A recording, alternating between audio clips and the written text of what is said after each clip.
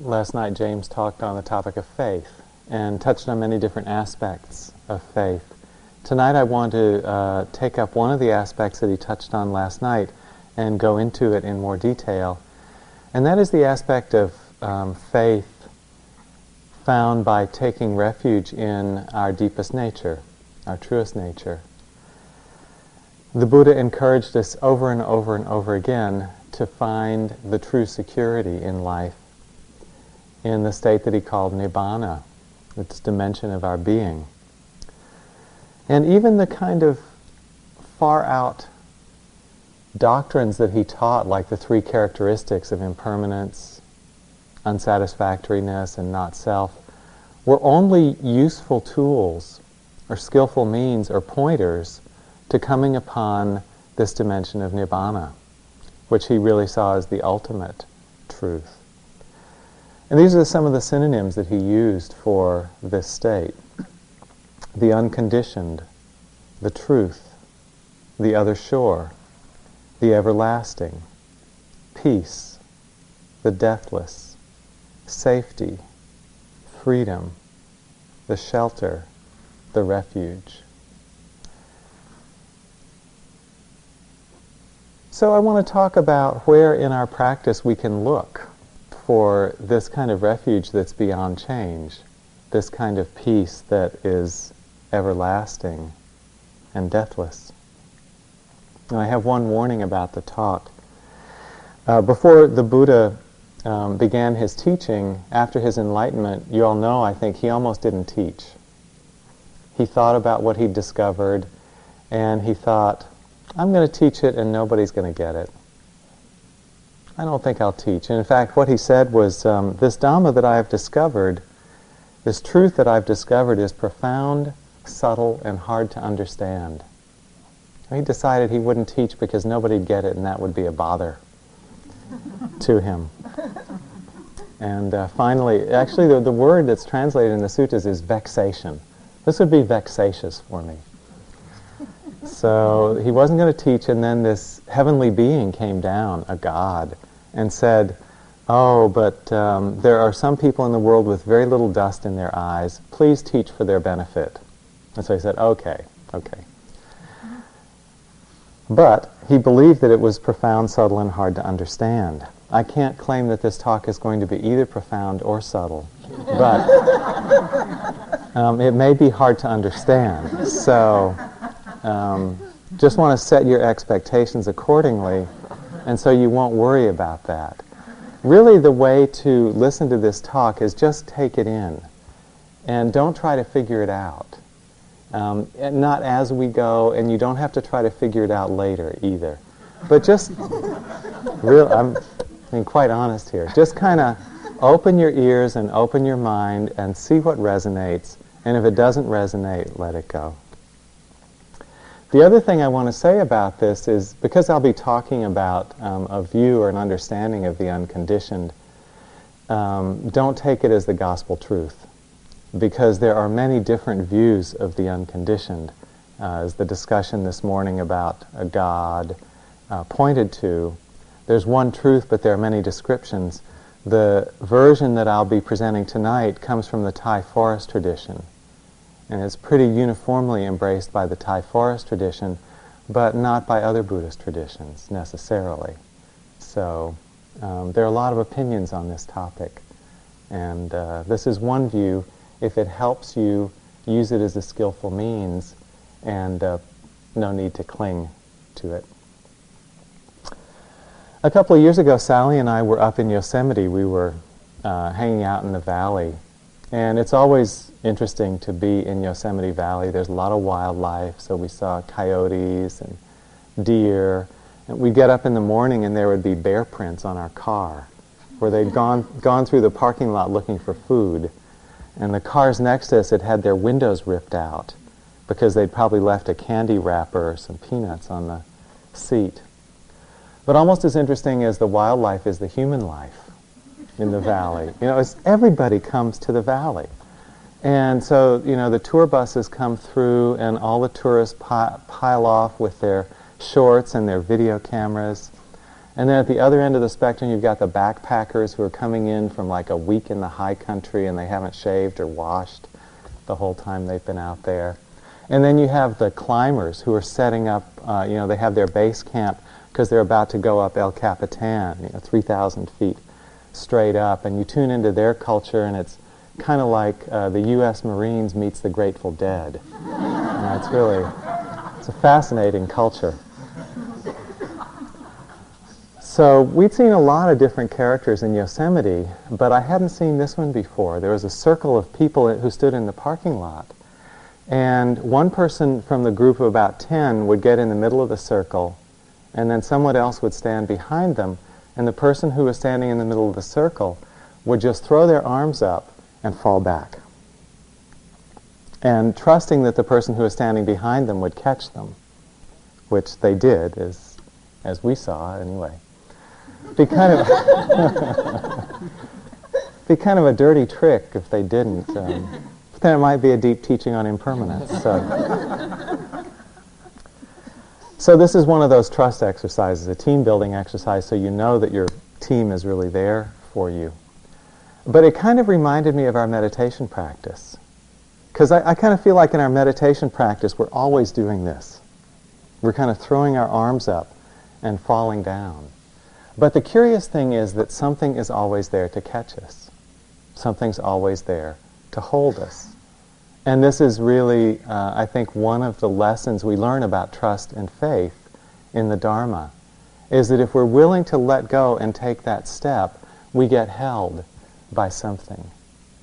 So I want to talk a little bit about what it is that holds us. And what does it really mean to let go? Somebody said in an interview, I really want to be with the breath, but thoughts are so seductive. And they really are, aren't they? We have the greatest intention to be with the breath in a sitting, but the thoughts come along and they just invite us away. They invite us to be somewhere else. When we start to look at what's so fascinating about our thoughts, we find that they express a lot of our hopes and fears. They express a lot of our desires and likes and dislikes in terms of the world. And in a way, you could say what we discover through our thoughts is that we have a tendency through our thoughts and those intentions born of thought to want to control our experience or control the world. We want to set things up so that the pleasant things come our way and stay as long as possible, and the unpleasant things are kept at bay and don't come anywhere near us. That's basically what our thoughts are expressing. It's these twin strategies of desire, of pulling to us the pleasant, and aversion, pushing away the unpleasant. And they're means of control. These are the basic strategies with which we try to control our experience and the world.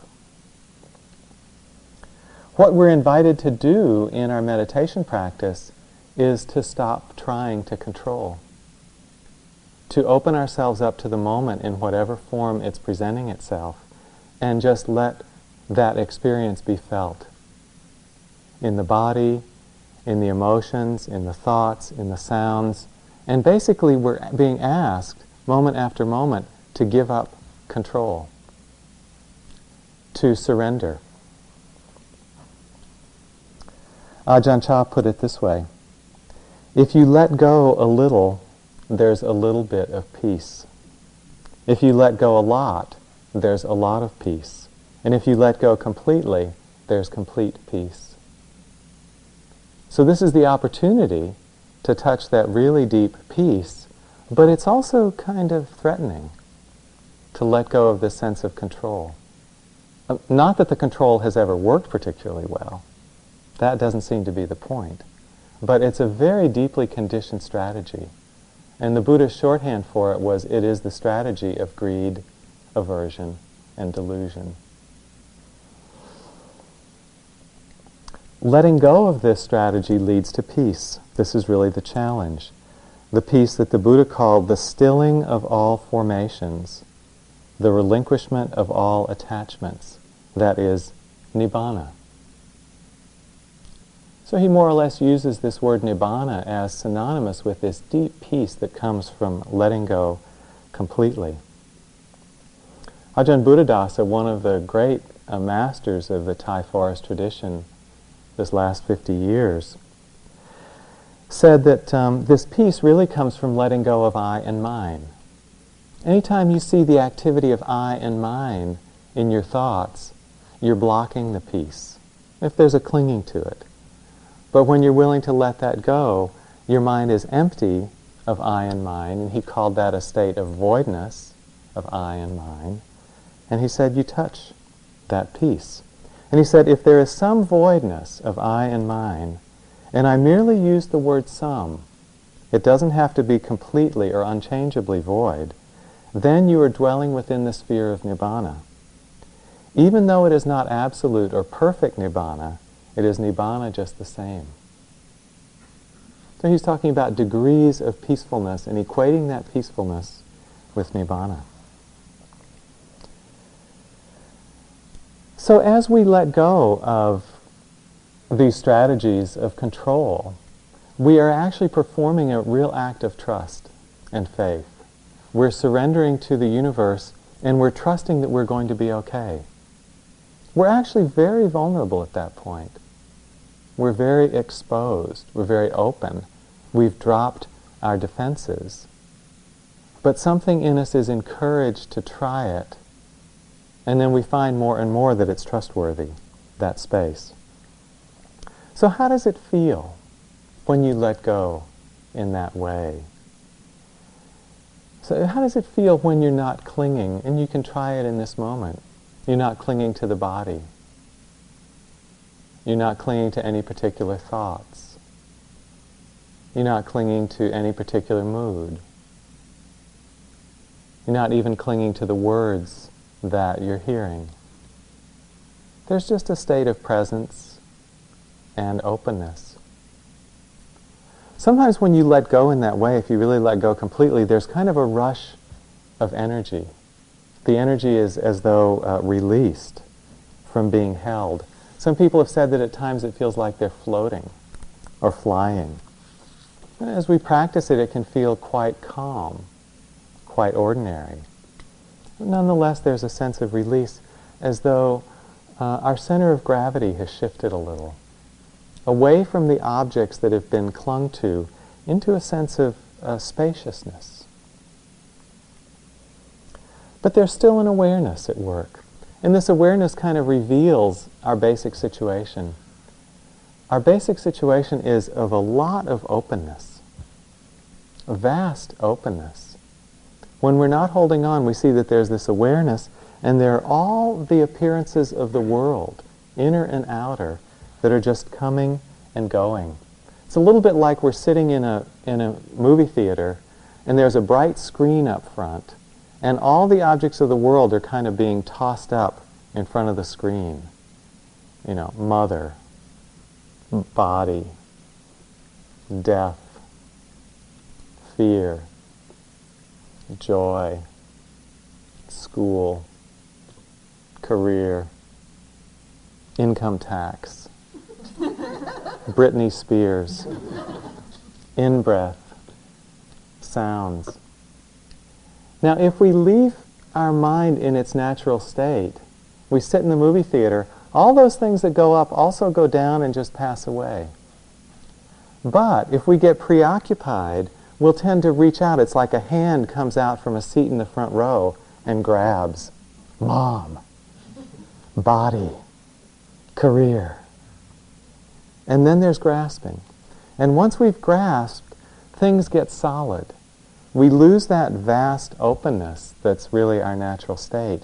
And the focus starts to shrink down because we formed an I through the holding. Something has become of tremendous concern to us. And in that latching on, we shrink our experience from this vast oceanic mind state to a narrow, confined sense of self. So the natural state of mind is just to allow the appearances to come and go and not be moved by them. Then the mind stays balanced and centered. But when an appearance comes along that has a certain charge on it, the mind inclines toward it, either out of desire or aversion, fixes on it, and solidifies a sense of I around it. This distorts the mind's natural peace and freedom. And it's only through the action of reaching out and grasping. So in our practice, we have this choice moment after moment. We can rest in that natural freedom in which everything is coming and going, or we can give in to the self-centeredness and try to hold on and grab a hold of something. This kind of natural state of freedom takes some recognition. It's not obvious to us from our upbringing. It takes some familiarity in getting pointed out. But I think when you look at really great spiritual beings, you can see they've kind of released into this. They've really come to trust this state, and they've really let go into it. And out of that, then there's a real spontaneity in their being. There was a fantastic photo in the newspaper a couple of years ago. There was a gathering in a university in Virginia, or West Virginia actually, of Nobel Peace Prize laureates. And they got together to discuss the world situation and how to contribute to more peace in the world. So it was people like the Dalai Lama and Bishop Desmond Tutu, and I think her name was Rigoberto Menchú from Central America. So all these really well-respected peace workers were gathered in one place, and at the end of their conference there was a photo opportunity. They were all lined up on a couple of platforms, and the photographer was there to snap the photo to be released to all the national media. The Dalai Lama happened to be standing right behind Bishop Desmond Tutu, who I think of as a fairly august personage. And just as the photo was about to be snapped, the Dalai Lama leaned down and pulled Desmond Tutu's cap off his head. And the photographer caught the moment. The cap was being lifted up, and the Dalai Lama was just laughing this huge belly laugh. And Desmond Tutu was in the spirit too, and he sort of saw his hat going, and he started cracking up. Well, that's trust. That's trust. Just to kind of let it rip, and not, even in an assembly of Nobel Peace Laureates. So in our practice too, we start to feel this kind of effortless quality that awareness has, that we don't have to do anything special in it. We can relax into it. And if we just rest, and we're not really pulled away with grasping, the awareness happens all by itself. We try to point to this in the instructions on sounds, that just have the sense of resting in your sitting, opening to sounds. The sounds just come and go quite easily. And when we're not distracted, we can relax into that without a lot of effort. And the awareness happens spontaneously. Now, I'm using the word awareness, and I said a couple of nights ago that I wanted to talk about these three words: awareness, consciousness, and mindfulness, and what the differences are between them. So I want to go into that a little bit right now. First thing to say is that there's no word in Pali, in the Buddha's language, that we need to translate by awareness. There's no word from the Buddha that we have to use the word awareness for. He basically used the words mindfulness and consciousness, sati and vijnana. So let's start with consciousness. Consciousness, or vijnana, just means the bare knowing of experience. And it's a very ordinary use of the term in a way. Because we're sentient beings, or we're conscious beings, we have an experience of phenomena. And just that simplest receiving of the impressions of the world, inner and outer, is done by consciousness. So when the sound of the bell arises in your mind and you just hear the sound, there's consciousness knowing it. If you were a trunk of a tree, presumably you wouldn't know that sound. Well, let's not get into that debate.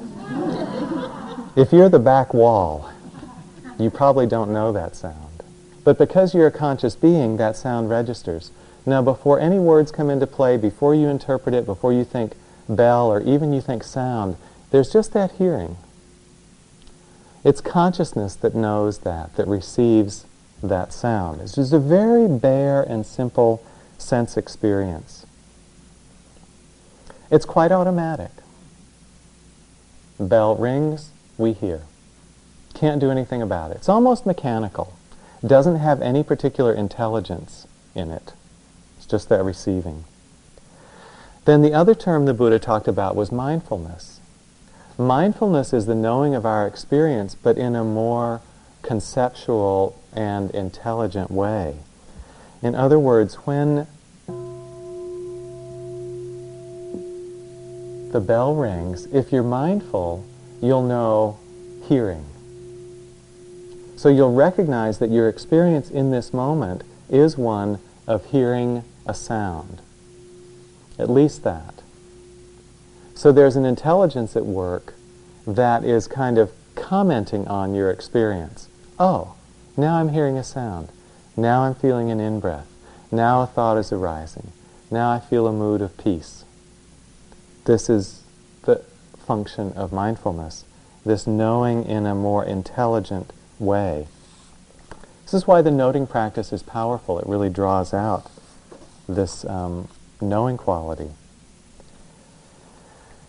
And one other thing I'll mention is that the Buddha always used the term mindfulness in reference to a particular object. Mindfulness of body, mindfulness of mind, mindfulness of feeling, etc. So awareness is a word that we kind of use in a slippery way. It kind of glides between consciousness and mindfulness. In other words, we can make it mean whatever we want it to mean.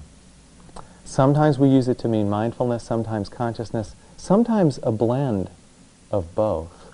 Because it has this awareness, when you think about it, when you're aware of your experience, it has the kind of spontaneous quality like consciousness does. Just easily aware.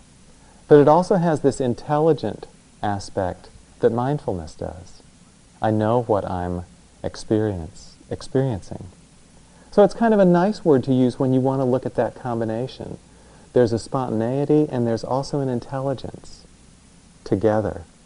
This is more or less the connotation in the word awareness.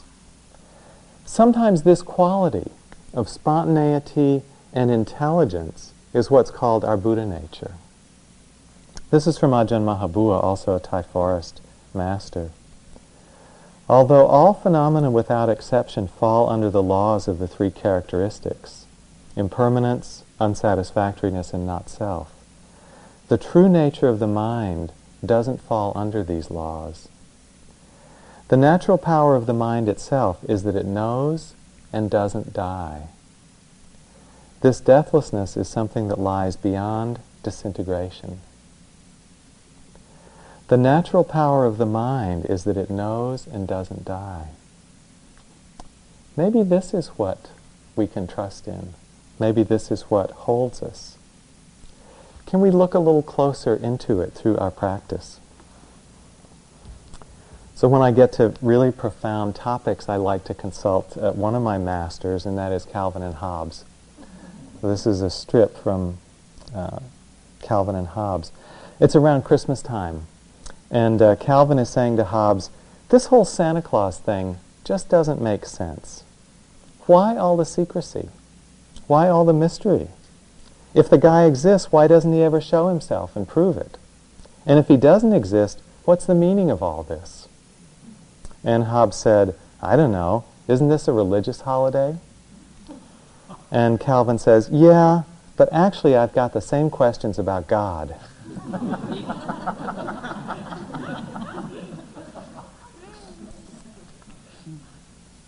Why doesn't he ever show himself? So it's interesting, we all, I think, can resonate with that trust on some deep level that the universe is safe, or we can put ourselves in the hands of God or the Dharma. But what do we mean by that? What do we mean by God or the Dharma? Have we touched them? Do we know that clearly for ourselves? I think it's really the point of practice to discover this for ourselves in our own experience, that it is possible to know this firsthand. And I think that's what our practice leads us toward. He doesn't show himself. Well, actually, when you think about it, it has to be that way. If God or the Dharma was something that could be touched or seen with our eyes or heard with our ears, it would be of the nature to arise and pass away. All phenomena that have the nature of arising at the sense door also have the nature to pass away. So the unconditioned can't be one of those things, or it wouldn't be deathless. It would have the properties of being born and dying. Therefore, the unconditioned has to be invisible. It has to be intangible, and it has to be silent. This is from Angelus Silesius, a Christian contemplative mystic. God is a pure no thing, concealed in now and here. The less you reach for it, the more it will appear. I'll read that one again. God is a pure no thing, concealed in now and here. The less you reach for it, the more it will appear. I like this because it's a very kind of pithy statement. In 4 lines, he's pointed to 2 kind of fundamental things. One is that trust is connected with relaxation. The less you reach for it, the more it will appear. It's about non-doing, non-grasping. The second is that the ultimate isn't separate from the present moment. It's concealed in now and here. It's not apart from this. Suzuki Roshi put it this way: it is necessary to trust in something that has no form or color, but is always ready to take on form and color. Something that has no form and color, but is ready to take on form and color. And just as a side note, in the Buddhist jargon, form and color is shorthand for the visual world. Every object of sight has form or shape and color. That's really all it is. So this is shorthand for all created phenomena. So this is interesting. It's not of form and color, but it takes on form and color. So it's not in the world, but it's not apart from the world either, this unconditioned thing. Now I used to think, this puzzled me for a long time, I used to think it meant something like raw matter, atoms or nuclei or quarks or something like that. They didn't have form, but they could take on any form. But you realize now even atoms and quarks have form. They're somewhat locatable. They're somewhere there in space. So I started to realize that what Suzuki Roshi was pointing to was not something from that side, something from this side. Something from the side that's seeing. Something from the side of consciousness. Because consciousness doesn't have form or color, but it's always ready to take on form and color. It can take on any form and color. So we're back to this term consciousness or vijnana.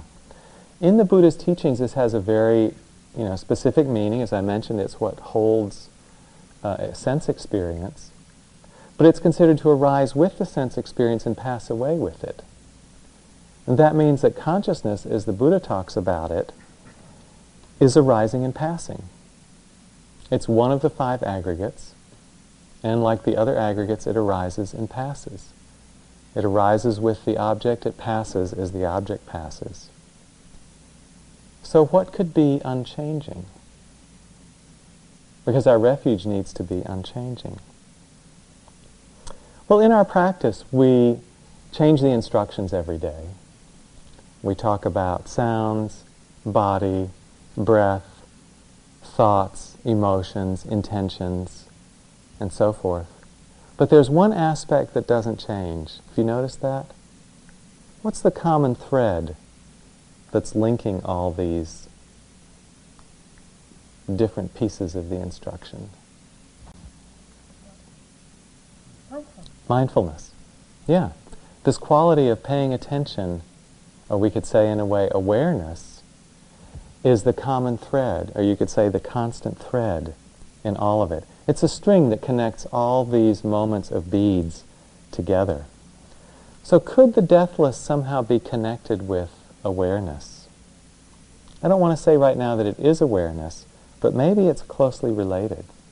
Someone came to the Buddha and asked him, said, "Venerable Sir, I know there are these 5 physical senses. Where do they come together? What is their resort?" And the Buddha said, "The resort of the 5 senses is the mind, citta." And the questioner said, "Okay, what's the resort or the abode of the mind?" And the Buddha said, "Awareness." He said, "Okay, what's the resort of awareness?" He said, "Liberation." "And what's the resort of liberation?" And the Buddha said, "Nibbana." "Okay, what's the resort of Nibbana?" And the Buddha said, "That's going too far. You can't answer that question." So awareness is kind of the link between the physical senses and Nibbana, the unconditioned. This is from an Indian teacher named Nisargadatta Maharaj. "I met my guru when I was 34 and realized by 37. That's kind of nice, huh? Good path. "Pleasure and pain lost their sway over me. I was free from desire and fear. I found myself full, needing nothing. I saw that in the ocean of pure awareness, the numberless waves of the phenomenal worlds arise and subside beginninglessly and endlessly. There's a mysterious power that looks after them. That power is awareness, life, God, whatever name you give it. It's the foundation and ultimate support of all that is, as gold is the basis for all jewelry." So awareness is the ultimate support of all that is. It's not just human beings that have this nature. All sentient beings share in this. This is the Zen master Huang Po, whom James quoted last night. "Buddhas and bodhisattvas, together with all wriggling things possessed of life, share in this great nirvanic nature." We share that nature with all wriggling things possessed of life. So nothing to be proud about. We all have this.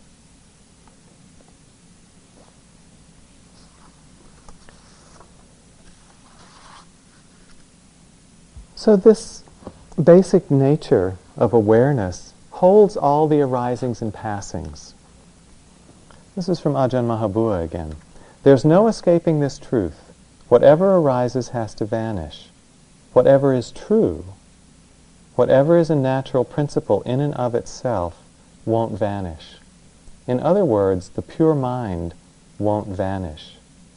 This vanishes, that vanishes, but that which knows their vanishing doesn't vanish. This is what's called the pure mind. All that remains is simple awareness, utterly pure."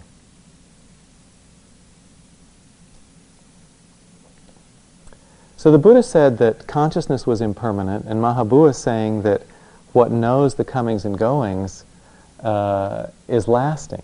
How do we reconcile those two?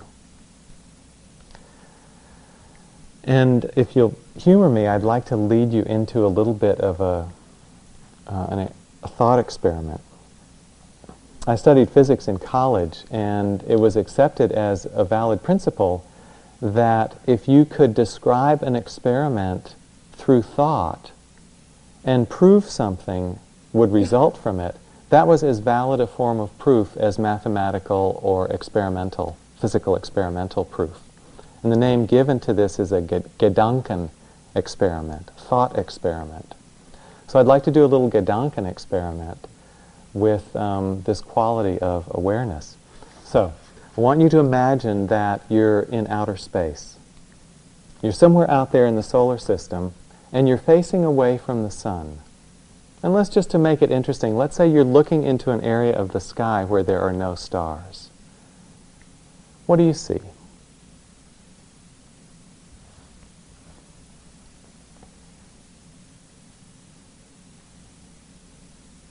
You're facing away from the sun, you're looking into outer space.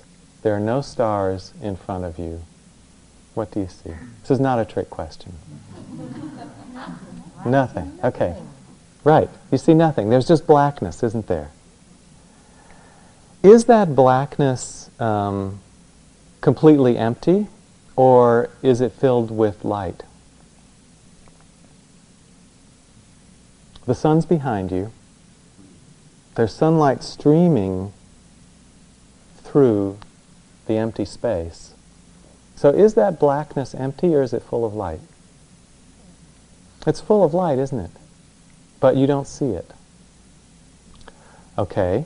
Now, suppose a meteor comes from below and whizzes across your field of vision. Will you see it? Yeah. We're getting there. My physics class was a little quicker than this, but okay. So you see it, and when you see the meteor, what are you actually seeing? Thank you. You're seeing reflected sunlight, aren't you? Yeah. The light hits the meteor, bounces off it, and comes into our eyes.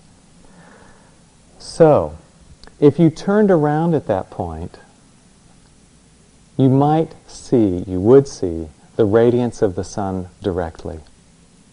But when you turn away from it, you don't know it's there until something comes in to reflect it.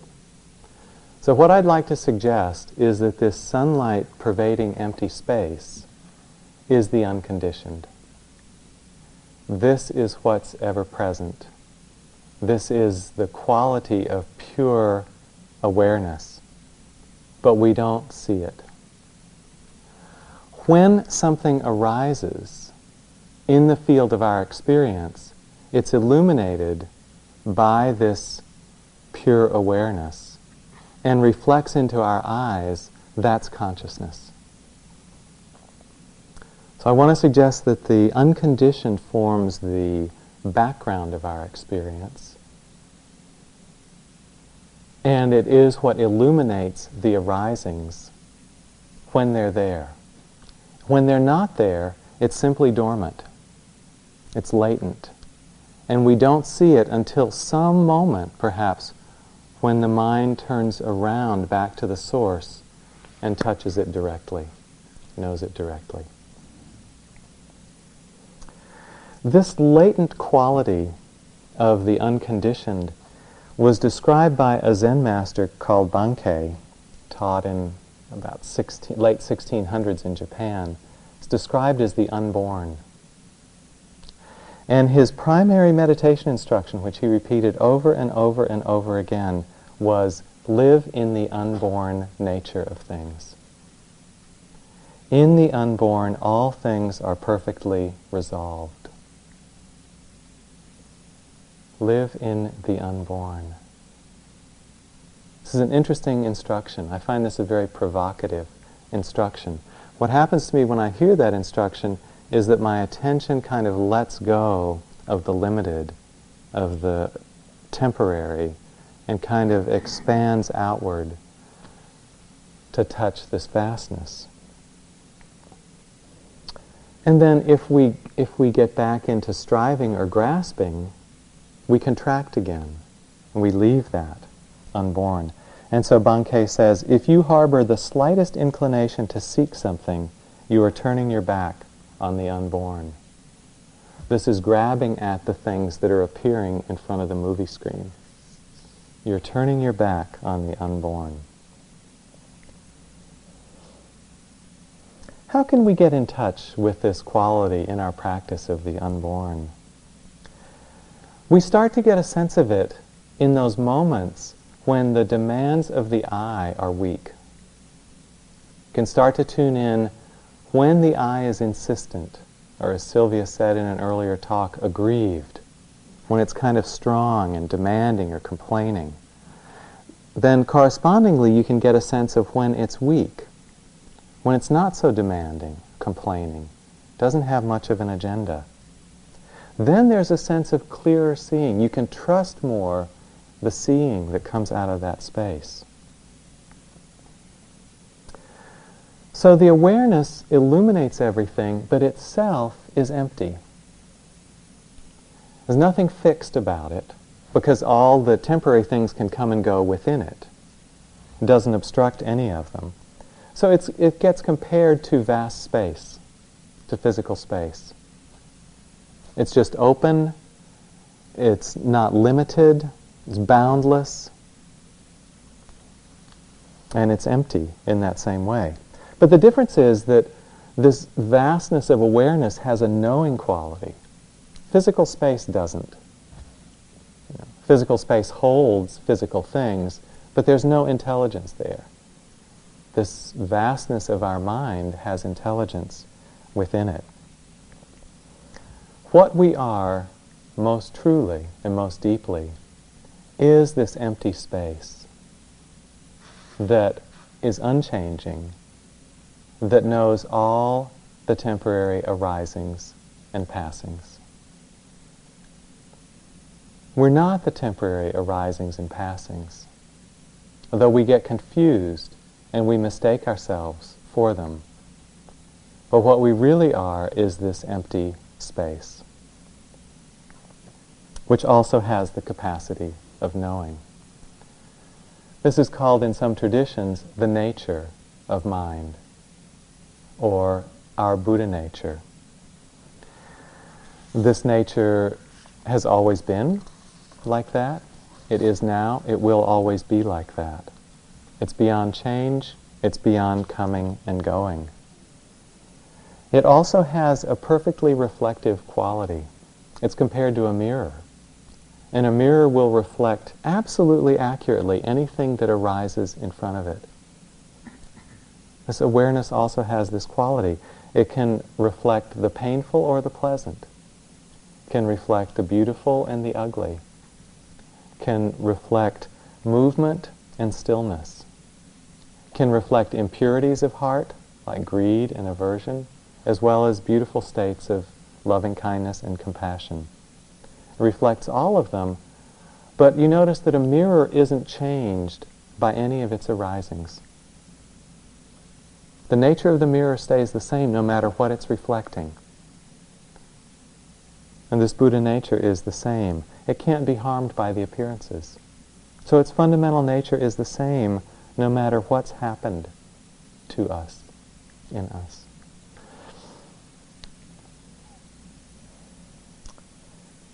This nature then has a quality of freedom, a quality of not being corrupted by any of the arisings. And when we realize that that's us, we realize that fundamentally we're free also. We're free from the beginning.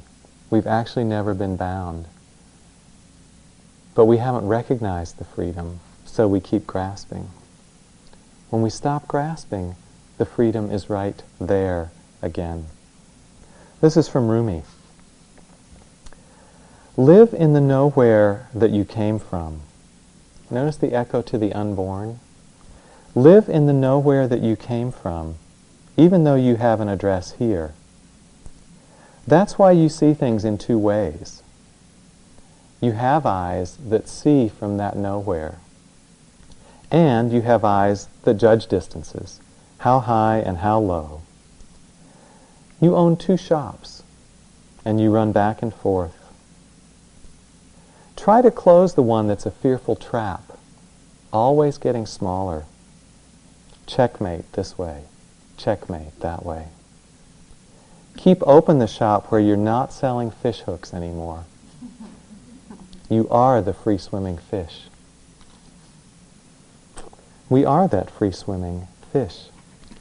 This emptiness, this empty knowing, is pregnant with wholesome qualities. As we develop the capacity to touch it again and again, the wholesome qualities just flower out of it spontaneously.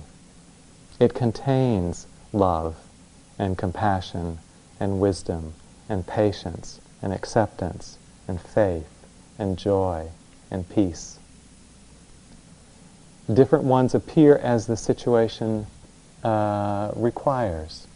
When this empty, knowing heart is faced with suffering, compassion comes out.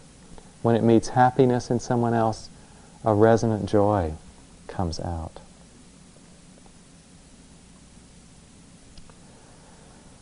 So in our practice, can we start to tune to this kind of clarity, this kind of purity of knowing?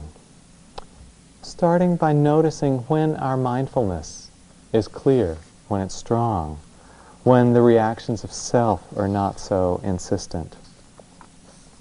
Then if we have the capacity, we can just rest in this knowing, sometimes called resting in awareness. But the awareness is not a separate place. It's not like another destination apart from appearances. It's actually right there with the appearances. So maybe a better way to say it is we're resting with awareness. If you have the feeling that you've touched an awareness that's not holding appearances, that's delusion. Awareness is always of the arisings. The arisings and the awareness always come together. So look again and see what is being known in resting with awareness.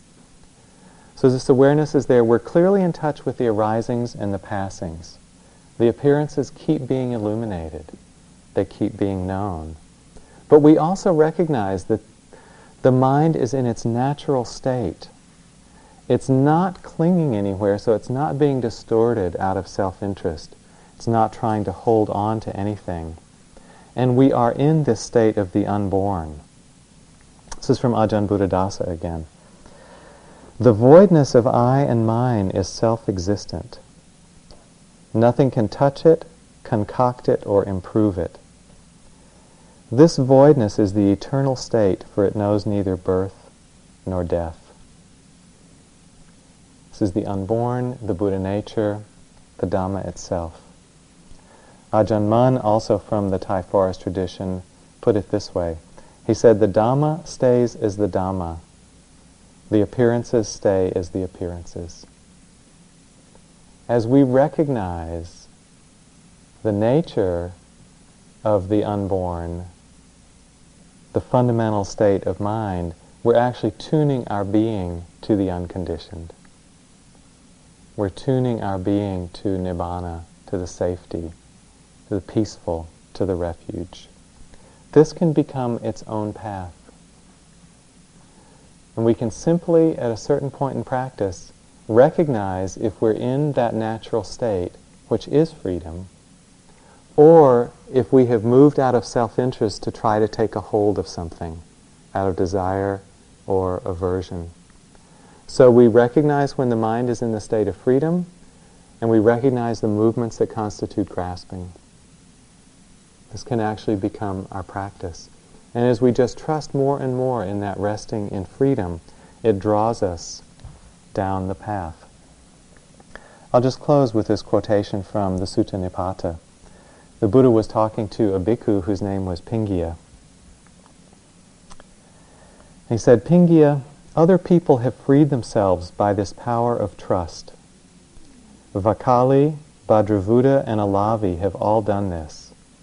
You too should let that strength release you. You too will go to the further shore, beyond the draw of death. Let's just sit for a minute together, please.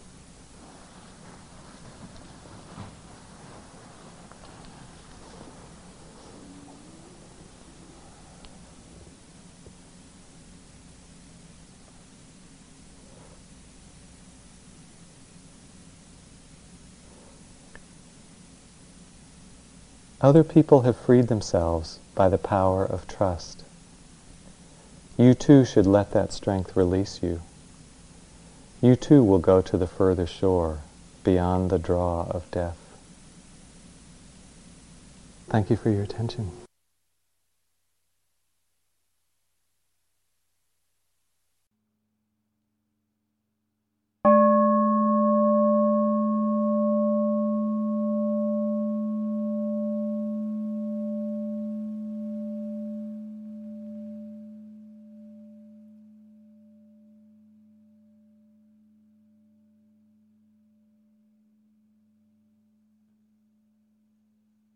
This talk was given by Guy Armstrong at Insight Meditation Society on November 25, 2001.